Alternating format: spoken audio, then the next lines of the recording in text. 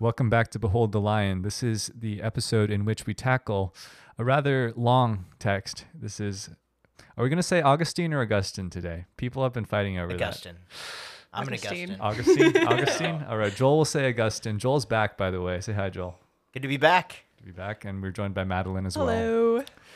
Yeah, I am currently outnumbered by the Catholics in this room, and we'll be talking about church fathers, so we'll see how this goes. Oh, boy. Here we are. We're talking about St. Augustine's City of God. And the City of God is written roughly AD 413 to 426. And it's written in response to certain events, which we'll get into. We'll get into that context in a second. But let me ask this to you guys. What would you say the book is about? I was really excited about reading this book. And since I'm taking CC right now, I was the most recent person to have skimmed through it late at night in the library. And it was really interesting to see just his approach on a lot of things. It felt like he's covering a lot of topics. And I think that we'll get into that a little bit today. But he starts out talking about the barbarian sack of Rome. And then he moves on to a discussion of free will. And then he talks, I think the most memorable image is the two cities, and I really love that comparison, and I'm sure we'll get into it more on this episode today.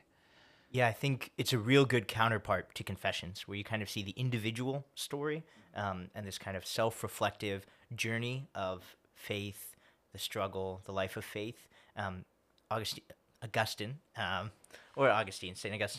then abstracts it and talks about it throughout the nature of history, throughout time, and throughout especially the history of Rome, throughout the first part. And then, right, as Madeline mentioned, the later part, City of God, City of Man, is a comparison more about these ideas in general and how they work through time and history. And it's kind of interesting to see how he goes from a journey of the individual to a journey of history, time, pedagogy, those sorts of things.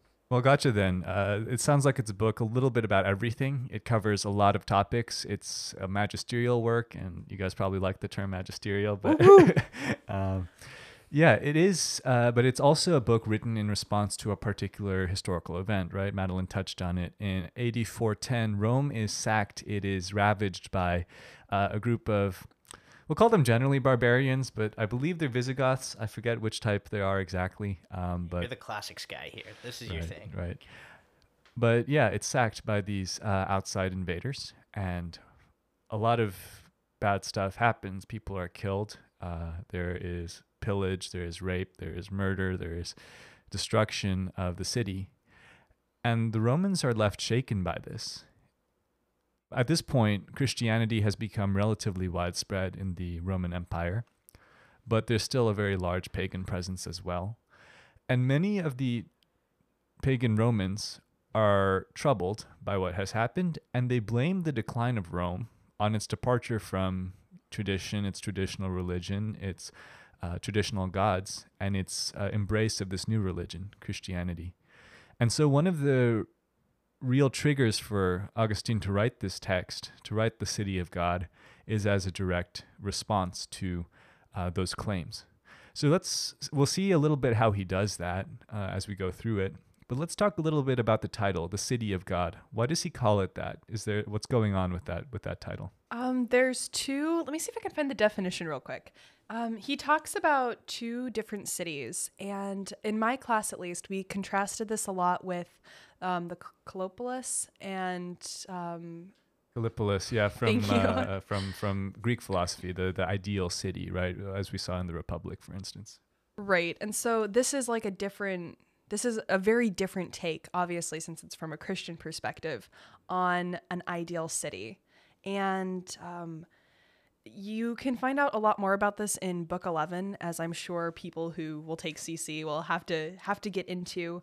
So there's two cities, and in Book 11, you can see that there's the City of God, and obviously, as the title would suggest, God reigns supreme there, and the citizens there are brought together by their love of God.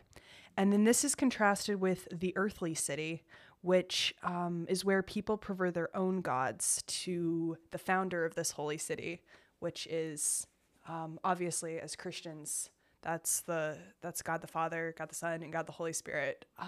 And that's a really big contrast in this book. And the earthly city is less of like a physical place, but more people that aren't chasing after God or aren't desiring him. And so there's a lot of talk in like these passages about the citizens of the heavenly city. Sometimes they don't even know who they are, and you can't necessarily know that, but they're seeking the things of God. They're seeking higher things.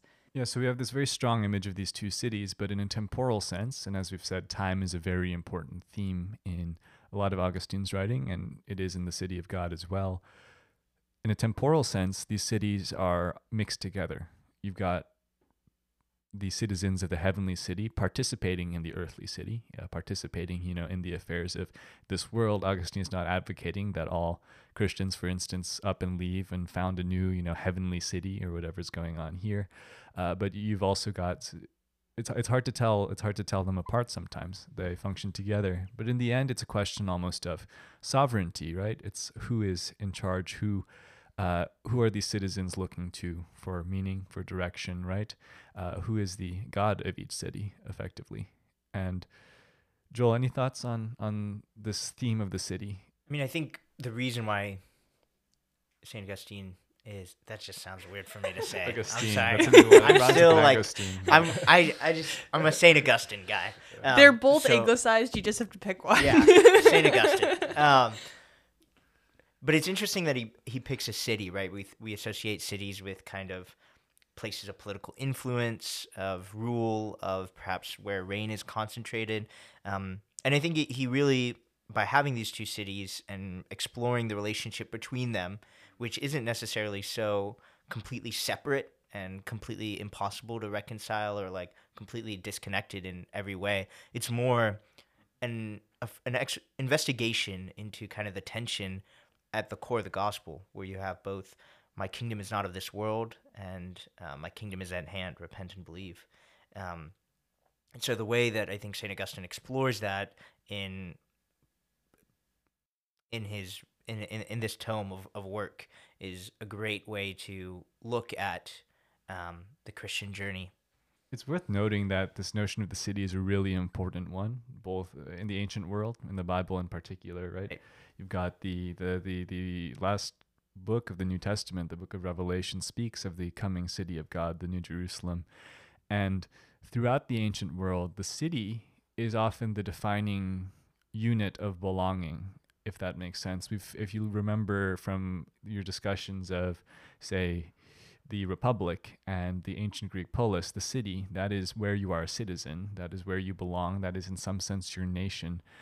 And for Rome, this is even more so the case than for many other cultures, for many other societies. It's often said, something I've heard said before, is that, for instance, if you look at the ancient Greeks, though they were so attached to their individual city-states, Athens, Sparta, they had a cosmogony. They had a theory for how the world came into existence. If you look at Roman sources, you don't really find a cosmogony. You don't really find a defining story about how everyone came to be or how the world came to be.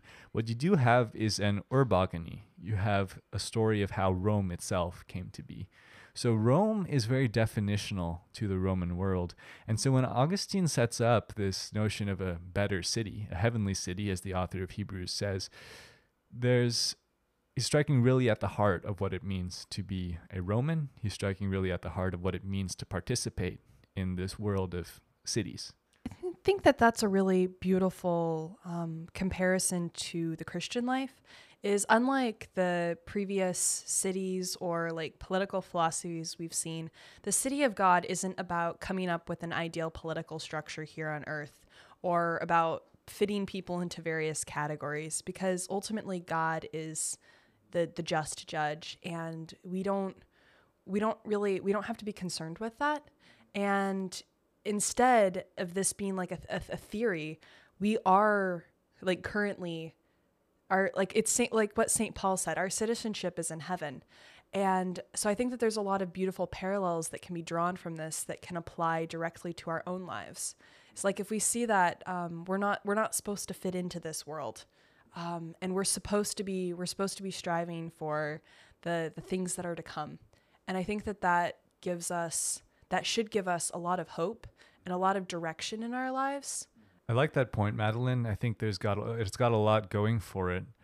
But I think one of the things that Augustine is doing in this text is dealing with this idea that, yes, if a Christian's primary identity is in heaven, right, is in this identification with this effectively belief system as it would have looked like to a pagan Roman, is that necessarily going to be harmful to social order? Is that going to lead to decline? Is that going to fray away at the Roman fabric of society? Because that's the criticism that he's facing here. And in some ways, you could see how to a Roman, the Christians were not willing to participate in some of the basic acts of Roman citizenship, right? Of showing honor to the emperor as quasi-divine, for instance. They were not willing to do that. And so he faces that criticism. And in book 1, he starts to address that. And he also starts to tackle some questions of what happened in the sack of Rome, some of the atrocities that were committed.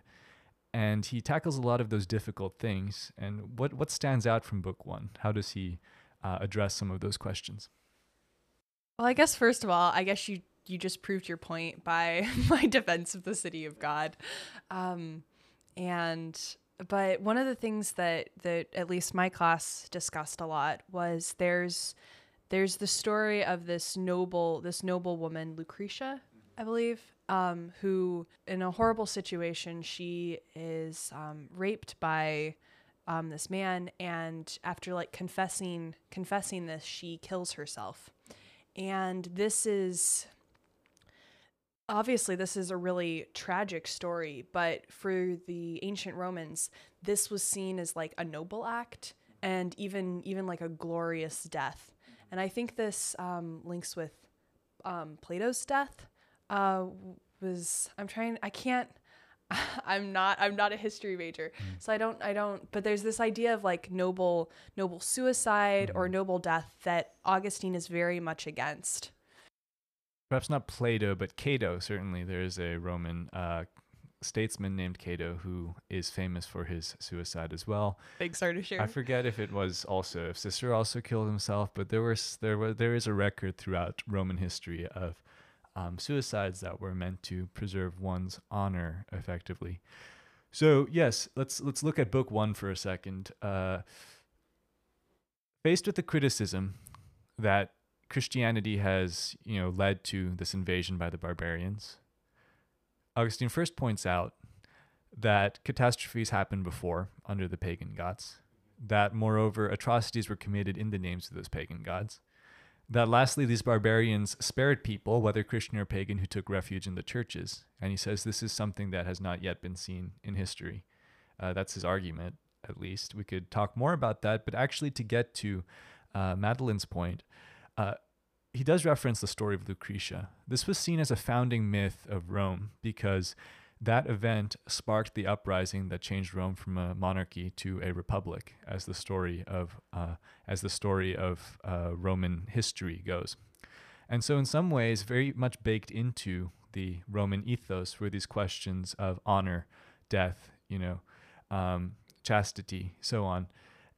And Augustine really has to deal with some of these questions because he has to talk about acts of sexual violence and rape that were perpetrated by the invaders. And he has to talk about some of the suicides that occurred as a result of those acts and others. And he really cuts against the pagan ethic when he says suicide is not a lawful act. He says, for someone who was, on the receiving end of incredible violence, any compassionate person would understand the emotions that drove them to end their own lives. But he also makes a fairly strong statement that to end one's own life is also not acceptable, and this really cuts against some of the some pagan ethics. Anything to add on that I'm trying to remember specifics, but I know that in Augustine's criticism of this, he's very much like he's talking to, I think like his specific example was women in Rome, like while these things were going on, and just this idea that even something like chastity isn't, it's not, these aren't just like it's there's more to the virtue than just like physical virginity. And he's talking about, it's this, St. Paul talks about that, how nothing, I don't know the verse, but it's how nothing can separate him from the love of God. At the end of Romans chapter 8, I believe. Yeah. And just this idea that no matter what is done to us on this earth, we're still, like, even horrible things, like, we're still, like, God knows our hearts. And because of that, suicide is never justifiable. And I think that can give people a lot of hope, because even if they're the victim of horrible crimes, they're still of value, and that's not their fault, and they don't bear the burden of that. And I think that there's a lot of mercy and hope in that. Yeah, I really appreciate the way he contrasts it with martyrdom and kind of points out the distinction between the two, where he talks about martyrdom kind of as this great act of courage in our recognition of the situation that we're in and an unavoidable route to death, that the only way to avoid it would be to deny the faith, right?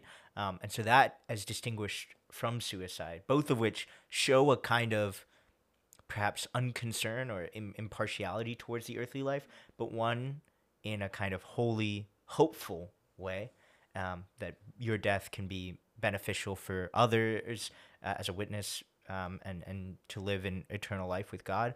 The other out of a kind of despair, right? And inability to or desire to turn away from suffering, right? And that kind of has this distrust in the Lord, right? That he will provide, and that this suffering is intentional and not random and arbitrary. And so, though difficult, undoubtedly, it is worth taking up the cross, as Christ instructs us to, because our suffering is not meaningless or arbitrary or random, but rather abilities to share and grow in our relationship with Christ. There's a quote, I guess, going off of that, there's a quote that I've heard attributed to that time, but that the blood of the martyrs was the seed of the faith. And this was especially the case in early Rome, even before this, with all the persecutions.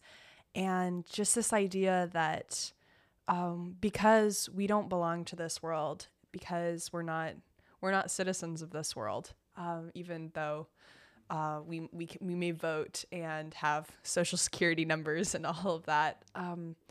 Because of that, there's things that we are living for that are higher, and because of that, death doesn't affect our souls, and it's a beautiful beginning to the life that we were really made for in heaven. Yeah, to contrast this with the pagan view, and to be clear, these are very weighty topics, and that he's tackling, and not all of the ways he addresses these sorts of issues are necessarily palatable to a modern audience as they read through it. And there's a lot more that can be said here, but I do want to contrast this with a famous Roman author, Seneca, who was a Stoic, and in one of his letters, he famously wrote about suicide as an ultimate assertion of the Stoic ideal of sort of control, self-control, one might say, where it's sort of your avenue out of any unpleasant situation in life. It's not that, a minor inconvenience would drive you to that, but he spoke of, situations of dishonor. He pointed to historical examples of, dishonor or cases of extreme sickness that made life, in his view, no longer worth living. And so, he spoke of it in that way. And for Augustine, this ideal of sort of control is not quite the same. Again, he would say that our life is less ours to, dictate as God's to dictate. And as Joel pointed out, while he does acknowledge the reality of martyrdom, that to some people's eyes might look like, a rushing toward death, there's a difference going on in terms of the action of the will in this. For Augustine, the idea of the will is very important. Are you choosing to do this, because it's forced upon you? Are you encountering death because it's forced upon you and there's no way out but to deny your true citizenship and your belonging in the city of God? Or are you just choosing to do it as a means of asserting your own lordship, you could say, over your own life? Again, weighty questions. But I think this is a good point to move on to Augustine's idea of the will and Augustine's idea of, human ability to make choices, right? We've perhaps touched a little bit on this in Aristotle and other authors, but for Augustine, it gets really developed into an important concept because it's tied up with what he will call sin and also with what he will speak of as, say, virtue or faith or living a good life. So Ardaschir is looking over at me because I'm flipping through, the 2 inches of the city of God, trying to find a concise quote on Augustine's thoughts on free will. And I am not able to do that. So he has a lot of thoughts on free will. And I know that they've kind of been taken to you can have people who believe very different things about free will, both use Augustine to defend their views.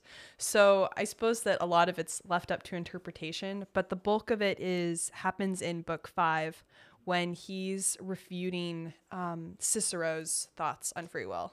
And I don't know if either of you guys want to speak to that.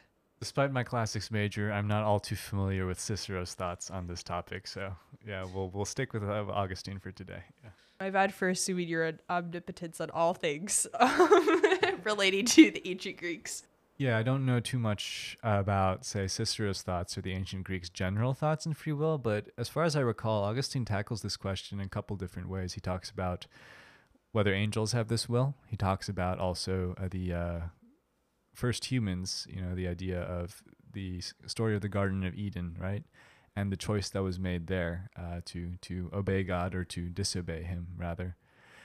All right, so just to give you a survey of what Augustine is doing with this idea of will, right, of free will, why it's so important, Augustine is heavily influenced by Platonism, by this idea that this ultimate good is the highest form of reality, you might say, or is the ultimate reality, rather. It's what sustains all else in reality, in existence, right? And for Augustine, that good is obviously God, right? God is the highest good, and he ordains all things for good.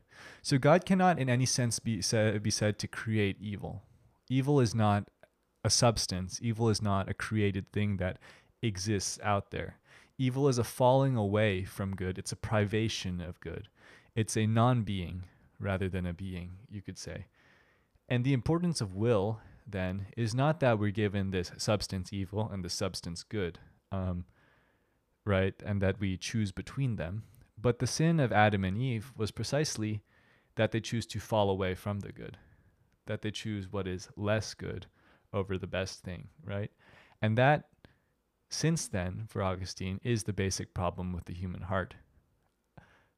As I understand Augustine, if Adam and Eve had free will, humanity afterwards, he might continue to use that term, but it's not free in quite the same sense because it retains the traces of that original choice to fall away from the will. This is the idea of sin.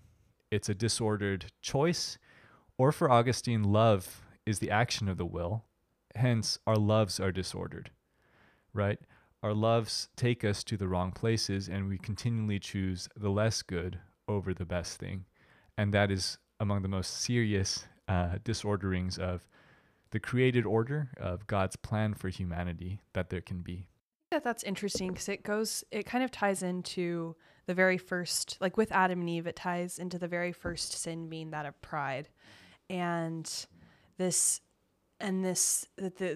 wasn't like Eve was eating the fruit because she because God told her not to. But it was this temptation that you can become like God. That's really good because, again, we have to understand that if we're thinking in Platonic terms as well, you have this sort of proper ordering of creation, things coming down from God, the ultimate good, and to usurp one's spot, right? To try and aim, to try and make oneself what one is not, to try and become as gods, as the Genesis text says, is a very dangerous. It's not an isolated act. It ties into the whole way the universe is ordered, and it's disruptive, and it's a choosing again of that which is not good or less good over that which is good. It's a choosing of that privation which is evil. This is a really over good. Yes. Sorry. This ties into a really interesting podcast I was listening to recently, but it was a man's conversion. Is it this one or no? No, it was not. It was not, in fact, to this podcast, but it was a man's conversion story. And he was talking about when he started with atheism, and then he got like really into physics. And finally he got into, like, for all Columbia students who have to take FROSI, he got into like this sort of like these quantum ideas where like uncertainty principles. And he was like, okay, well, there has to be some sort of energy, something beyond just math. And so that led him into a lot of like new age thinking. And it wasn't until he got really into this, and it wasn't until he was talking with a friend about it, where his friend's like, yeah, he's like, and then we become like gods. And like he talked about this being like, that was like that was like the definite principle where he was like, this is obviously not right. He's like, because I had never verbalized it to myself, like this whole like controlling the energy flow of the universe, and like a lot of these new age, like this new age principles. He's like I knew that wasn't right. But it's interesting because that human tendency to want control, to want power, that and not to just be content with the love of God. I think that goes back straight to Adam and Eve, and to free will and pride in Genesis. Speaking of energy, I mean, we, at least people that I know, throw around this kind of basic assumption that evil is the privation of good and that kind of thing. And I definitely agree with that. But sometimes I wonder what exactly we might mean. Like, I don't think it's as clear as we sometimes say it is. So, for example, how ought we to know that, or by what reason do we know that evil is the privation of good? And it's not just the other way around, that when we do something good, it's just we're not doing something evil. That's a good question. I think you would say the example Augustine might fall back on, I have not come up with my entire definition of good and evil in the whole universe just yet. But I think that... Come on, snappy.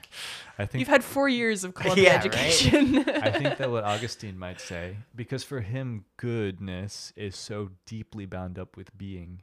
Right. That in the sense that darkness is not a substance so much as it is the absence of light. That nothing is not a substance so much as it is the absence of something. Since all being is good by virtue of it being, right, if that makes sense, then a falling away from that is going to be not only evil or less good, but also less real. And so I'm not sure that fully answers your question. I'm just trying to draw out some of the nuances of the framework at play here. But for Augustine, as someone heavily influenced by Platonism, reality and goodness are going to be closely bound together. And so, yeah, the idea that good is somehow a privation of evil would not make sense to him, because for him the fundamental nature of reality is not evil, but rather good. And what traces do we have? What could we say to someone who might not take Genesis as their starting point, right? Like a Platonist, for example, that the fundamental tilt or substance of the universe is good. What could we point to? And yeah, because I think there is something really attractive in those moments of goodness where, like, this is real and being, and definitely agree with it. But I struggle to communicate it, especially with people who don't, say, and it was very good, and God created the sun and moon, it was good. So especially because there are so many people. I think nowadays it's a big struggle to see the world as fundamentally good with all the like tragedy, with all the turmoil. It's harder and harder. Not to say that it was ever easy. I mean, like Saint Augustine is writing in like a time of great turmoil, so it's definitely not easy for him to see the tilt of the world as fundamentally good, and we see his own struggle to recognize his own goodness in Confessions, for example. There might be a couple ways at that question. First, to clarify, one need not accept Augustine's definition of evil as a privation of good in order to be a Christian or anything like that. It might fit into the Christian framework rather well. It might lend itself to a more rigorous way of thinking about Christian, metaphysics, but it's by no means something that's essential. One might get to it eventually, but it's not necessarily.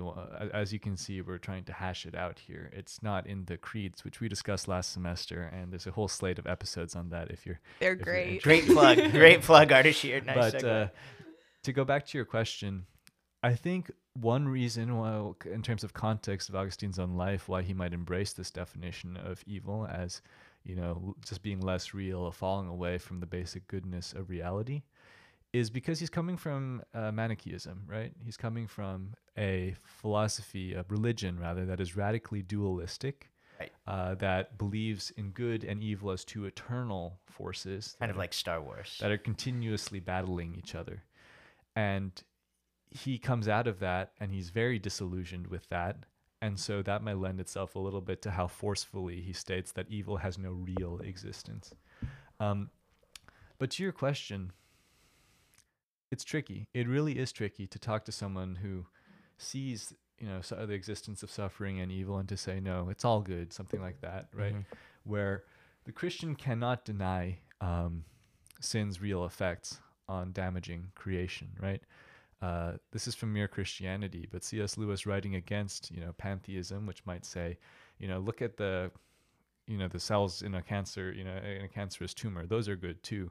And he says the Christian response should be, that's damned nonsense. And he's like, that's not frivolous swearing. It is like actually serious to say that, to make that sort of statement about creation, to make that sort of statement about rather the perversion of creation that is a result of sin, is in a very real sense damned. It goes against what creation was meant to be. So the Christian really needs to balance two things: a basic affirmation of the goodness of creation. This comes up in Genesis. A lot of Christians would point even to the incarnation of Christ as a sort of reaffirmation of creation is not bad. Creation is not something God hangs aloof from. God enters it and redeems it.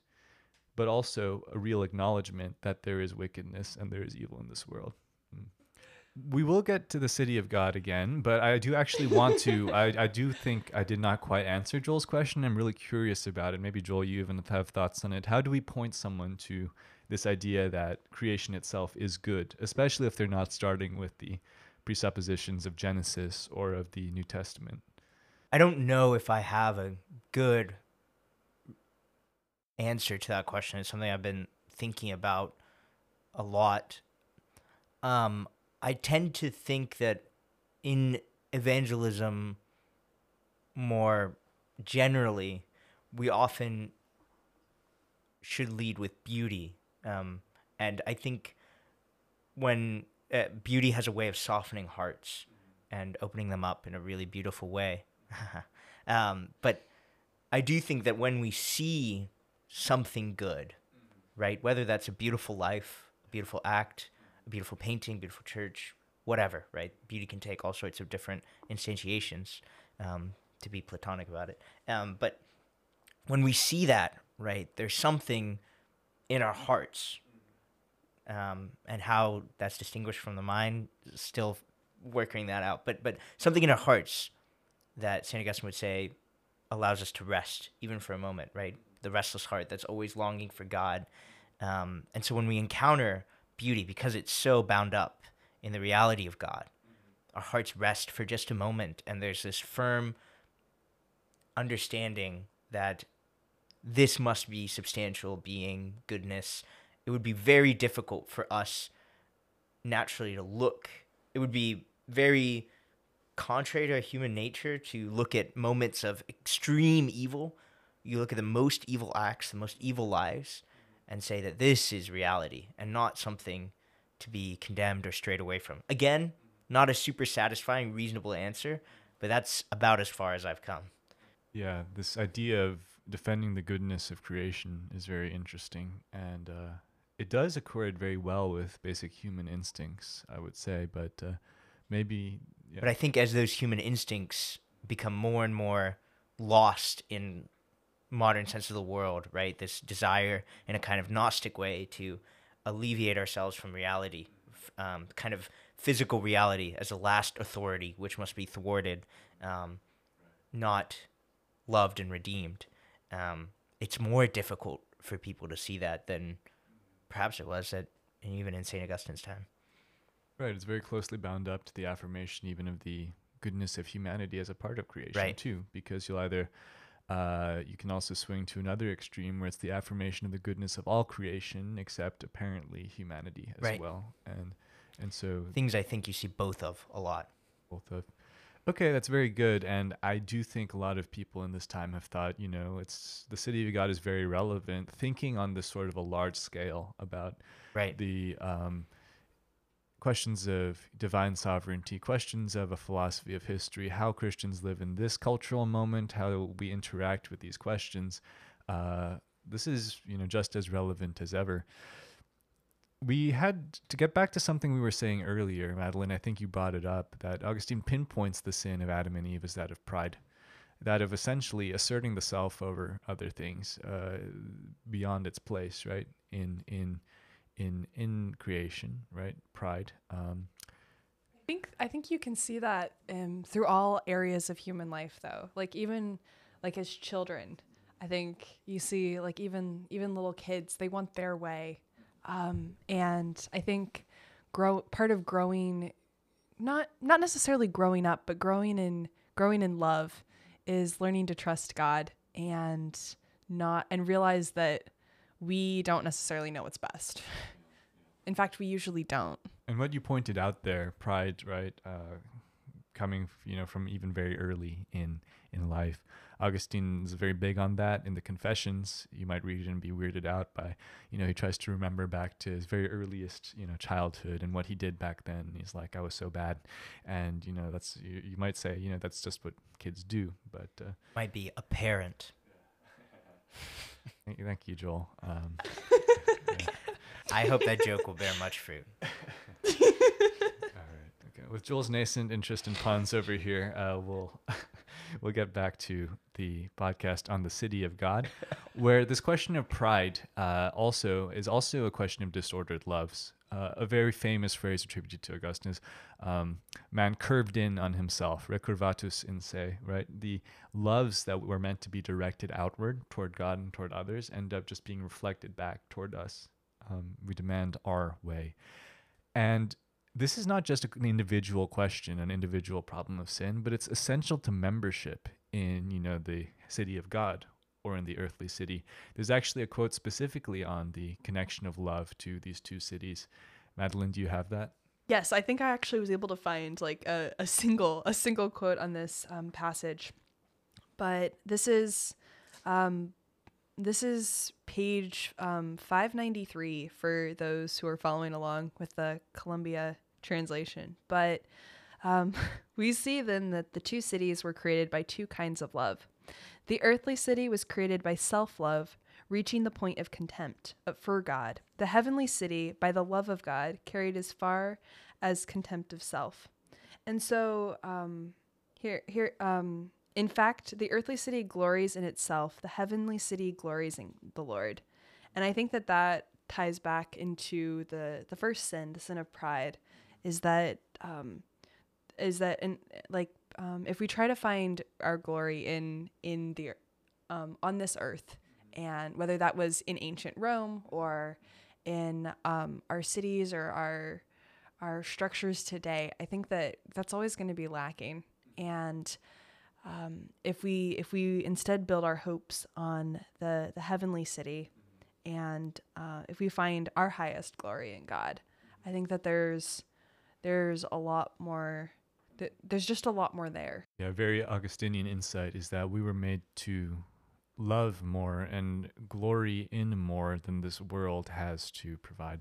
And that when we take finite things as the objects of our, so to speak, our concentrated love or our worship, they become twisted. They become shadows of what they were meant to be, whether that's a city, whether that's the self, whether that's, in our modern day, any other, marker of identity, of, or possessions or whatever it might be.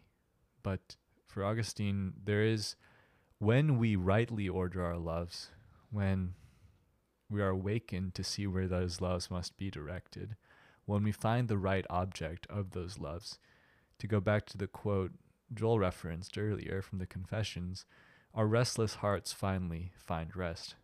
There's a peace that comes from that. And that's actually how the City of God moves toward a close in its last couple books. It really talks about this question of peace. This idea that in the City of God, moving into eternity, there will be a peace that cannot be provided by the earthly city. And I think that's a very potent, and I think it's a very powerful idea. Yeah. That's another longing that's in our hearts from being very young. Aside from wanting our own way, is this longing for love and for that peace.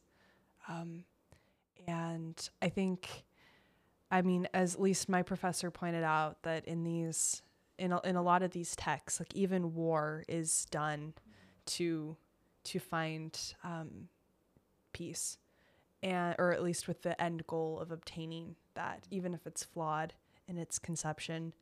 And yeah, ultimately people are made for love, and we're not necessarily going to find that here, even if we are blessed with family or friends that do care for us a lot.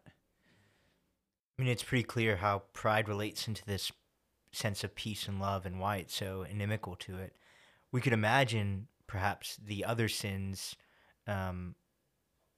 being able in some ways to be satiated if you had perhaps infinite food in an eternal city of God. Gluttony gluttony wouldn't put you in a conflict with anyone else. You'd be fine because you have the infinite amount of food, or whatever it is, right? Infinite amount of rest. But there's something about pride that is competitive by its very nature. If you have infinite possessions, but your neighbor has infinite possessions, then you want infinitely more possessions than him, right? And so there's constant competition, constant war, constant strife in this non-peaceful way. And that's why I think we see that peace is so essential, perhaps now more than ever, but especially in the Beatitudes, right? For those, they will inherit the kingdom of God, I believe. But they are included in that broader framework of inheriting the kingdom. This is how people will live in the kingdom of God. We talked about the Sermon on the Mount in the last episode, and so that's a really nice way to tie that in. There's a lot more we could talk about. This is a very big book. Madeline was referencing, the version we use for Columbia is like the thick Penguin edition that we've got, I don't know how thick that is, but it's a couple inches. And there's a lot to talk about. This is a very, very influential piece, very influential work of understanding these notions of Christian theology, of what we take from the classical world, of how we think about classical foundations of ancient Greece, ancient Rome, how we tie this all together into a coherent framework for thinking about ourselves and about society. This has been really influential, and we might see traces of that influence as we continue reading the other texts in the CC curriculum. As we were talking, a couple other C.S. Lewis quotes came to mind, but we are called Behold the Lion and not Behold the Lewis. So I think maybe we'll do a Behold the Witch episode, and then maybe a Behold the Wardrobe later on. Yeah. Thanks, Joel. But it's worth noting that Lewis himself, too, a lot of his insights are very Augustinian in nature. His own conversion journey was marked in a similar way by the sorts of restlessness and dissatisfaction that we see in Augustine's own life, and that in the City of God are kind of formulated into a broader theory of what it means to live in society in expectation of a greater hope and of a heavenly city. I think we'll wrap it up there. Any closing thoughts from you guys? I think that a good reminder that I was a big takeaway for me from this book was obviously I don't have to understand everything Augustine says in his this tome to appreciate that even when like our present world can seem kind of crazy, as I'm sure ancient Rome did, we can find a lot of peace in knowing that that God loves us, and ultimately all we can do is strive to follow him and to take those steps day by day. And we don't necessarily have to understand everything that's going on to be able to do that. And I think that I find a lot of hope in that. I mean, I think we see in both of St. Augustine's works the importance of restlessness. And I think oftentimes we can live our whole lives pushing against the restlessness in our heart, ignoring it, drowning it out with pleasures or whatever it is.